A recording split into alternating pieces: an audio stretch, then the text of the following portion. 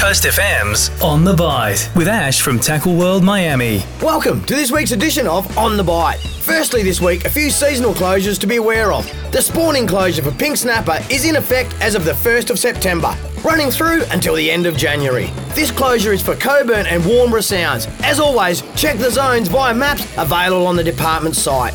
The 1st of September is also when the closed season for blue manna crabs begins. This closure includes our rivers, estuaries and out to sea, running all the way through until the 31st of November. Once again, check zones via maps on the department site. Fishing locally has seen good activity with demersal species, with some solid jews, snapper and ball chin all coming aboard. And a bit of a surprise this season has been the amount of squid caught, even with the dirty winter water. And for some light tackle fun, there are still juvenile salmon buzzing our estuary. Wherever you get the chance to wet a line this Father's Day weekend, as always, good luck, tight lines, and remember, every day's a good day for fishing. Thanks to Tackle World Miami. Coast FM's On The Bite.